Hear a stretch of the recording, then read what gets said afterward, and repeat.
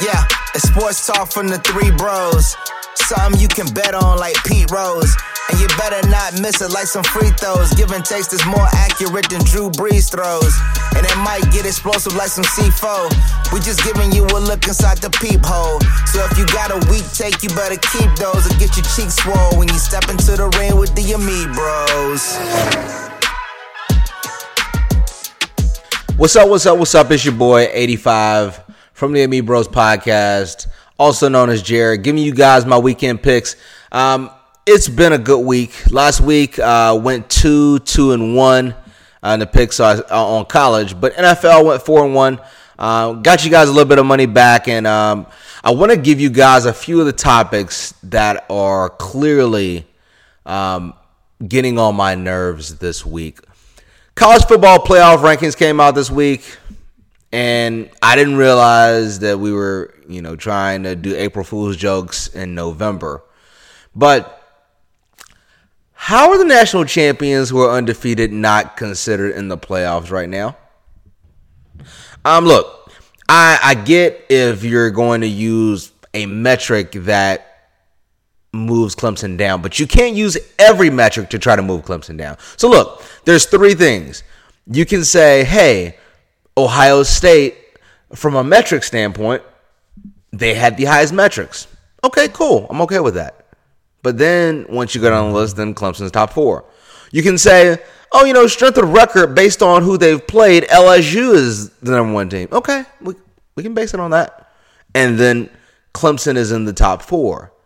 Or you can say eye test, that's why Alabama, they said, was at number 3, eye test. Okay, so we can go off eye test, but we can't go eye test and not put Clemson in the top 4. There's not one single person on the playoff committee who have gun to their head saw Penn State and Clemson scheduled to play on a neutral field would pick Penn State. Not one. I don't want to hear these conversations about I'm going to get into a few of the things because I think you guys can tell I'm pretty annoyed. So, first and foremost, let's look at the statement that the College Football Playoff Committee chair stated on the reason why Penn State was ranked above Clemson. He said Penn State had 2 marquee wins, Michigan and Iowa.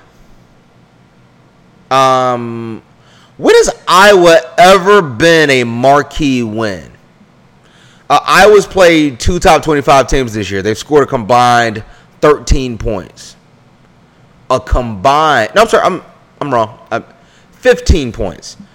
They lost to Penn State 17-12, and they lost to Michigan 10-3. And then on top of that, they made the most asinine statement I've seen, which was Clemson versus North Carolina. They were the only team out of the top 4 who played a team like North Carolina and had a very close game that they could have lost. Maybe, committee, you didn't see Penn State versus Pittsburgh.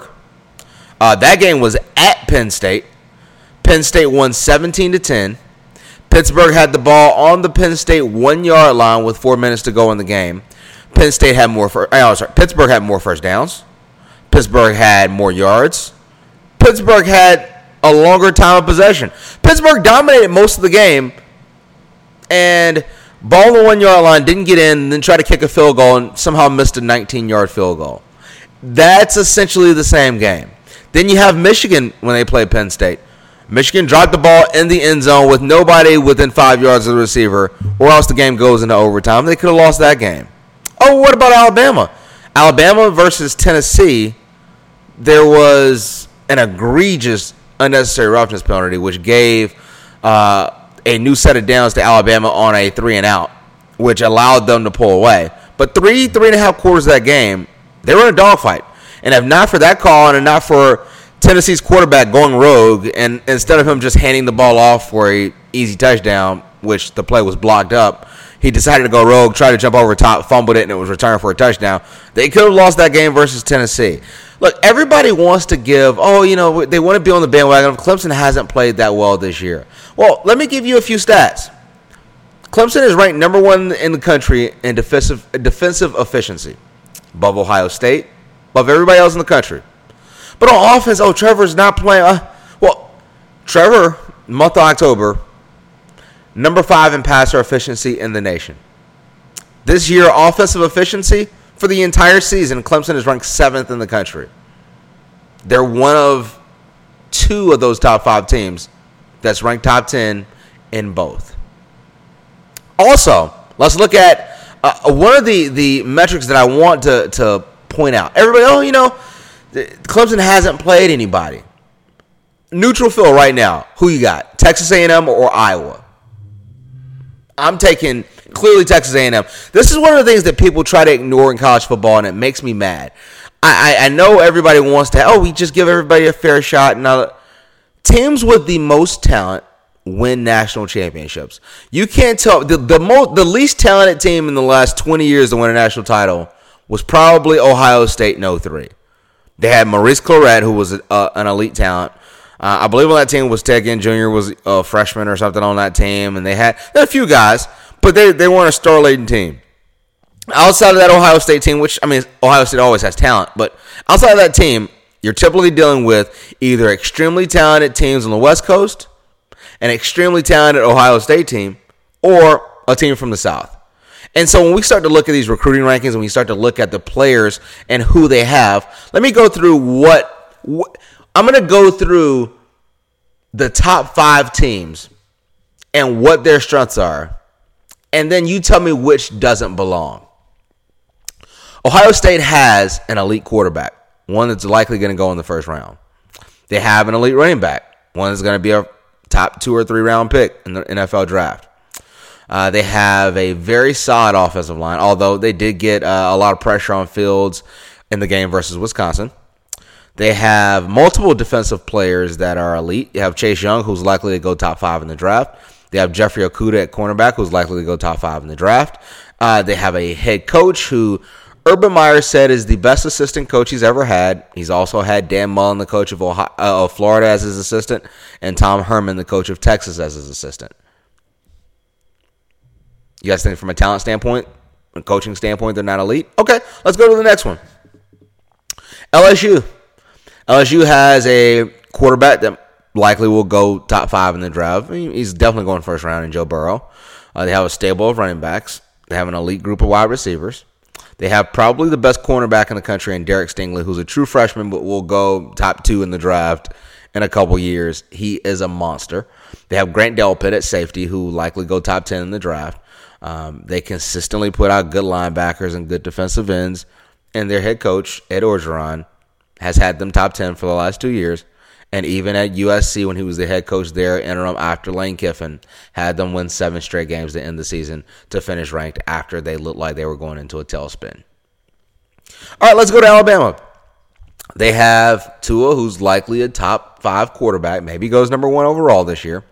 You have Jerry Jeudy, who's probably a top 5 player in the draft, who's the number 1 receiver apparently this year. You got Henry Ruggs, who is likely, according to Mel Kiper, to go in the top 15 in the draft. He's rated as the number 2 receiver in the country. You have Trayvon Diggs, Stephon Diggs' little brother at cornerback, who's likely going to be a first-round pick. You have Patrick Surtain Jr., who's likely to be a first-round pick in 2 years. He was the number 1 cornerback out of high school last year. You have you got 2 other receivers that one is likely going to go first round next year, and then you got Devontae Smith, who's likely to go second round this year. So you got 4 elite receivers, and you have a head coach who undoubtedly is a top 2 or 3 head coach of the history of college football. Maybe some people will even say the best. And then you have Penn State, who has 2 elite defensive ends, a first-year starting quarterback who's not on anybody's job radar, and an elite head coach. James Franklin is an elite head coach. I won't take anything away from him. He's not won anything huge, never won a BCS bowl game. But anybody that gets to Vanderbilt and turns Vanderbilt into a winner and then wins the Big Ten, goes to bowl games, I can't take anything away from him. Then you have Clemson, who has the quarterback who's going to go number 1 in the draft next year, likely would still go number 1 in the draft this year, as much hate as he's getting. A running back who's projected to go in the first round this year. T. Higgins, the wide receiver who's projected to go in the first round this year. Justin Ross, a receiver who is most certainly going in the first round next year. You got Isaiah Simmons, who arguably is the best defensive player in the country, who's going to go in the top 10 this year. You have cornerback the A.J. Terrell from Westlake High School in Atlanta, who's probably going to be a first-round pick at corner this year. And you have Dabo Swinney, who's won 2 of the last 3 national championships. These are the types of teams that win national titles. Which one of these doesn't belong? It's Penn State. So to get into my picks for this week, I'm not going to make this show super long, super complicated. There are some bets this week that are out there that I just think are free money. And I'm all about giving you guys free money. So here are my 3 picks. The first one, Clemson is playing NC State. Clemson is a 32-point favorite. Take Clemson plus $1 billion. NC State's awful this year. I like their quarterback as a high school player. He played down the street at McEachern, Bailey Hockman, but they just got beat by Wake Forest last weekend by 34 points. And now Clemson is going in angry mode after not being ranked in the top 4 because they had a close game on the road in North Carolina versus a previous team. What do you think is going to happen when they go to Raleigh? They're going to mud stomp NC State. I've already betted a ton of money, or bet what? I'm not sure which way it goes, but I've already bet a lot of money on Clemson to cover the 32 points because essentially for me, that's free money. Next game also involves the college football playoffs. Penn State is playing Minnesota, and everybody's like, oh, Penn State, take Minnesota and their 6.5 points that they're getting. What people don't realize is, one, P.J. Fleck is an elite coach. Same way with James Franklin. P.J. Fleck won a BCS Bowl with Central Michigan over Wisconsin. And not only is Minnesota undefeated still, Minnesota has won their last 4 games by a minimum 27 points versus Big Ten teams. They are on a roll. They are on a bye week coming back off, so they had 2 weeks to prepare for Penn State. And Penn State has played extremely close versus every decent team they've played. Versus Pittsburgh, as I mentioned, they won by 7. Likely should have been a lot closer. The Michigan game, they won by 7. Michigan dropped a ball in the end zone.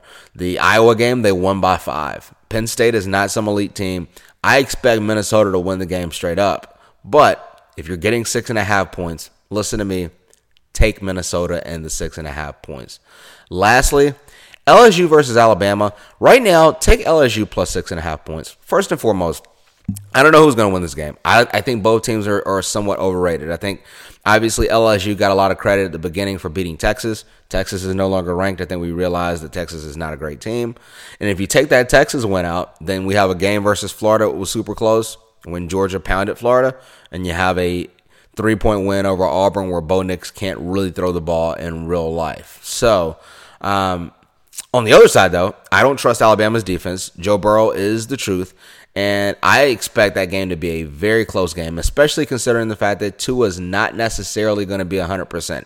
And one of the things that we have not spoken a ton on, Tua plays extremely well versus poor teams. He does not play well versus great teams, great defenses. I don't think LSU has a great defense, but I think they have enough talent on defense to be able to slow down those receivers.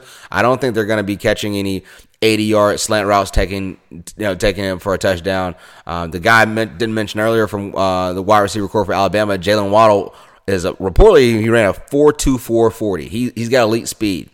But you know what?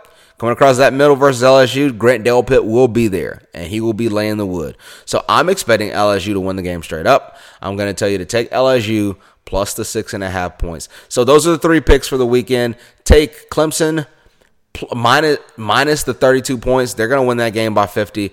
Take Minnesota plus the 6.5 points versus Penn State. I think they win straight up. And LSU plus 6.5 points versus Alabama. I think they win straight up, but that game's a toss-up. But I think the 6.5 points is clearly enough points to take LSU and not to go Alabama. Guys, you can listen to the podcast. Both are live from this week.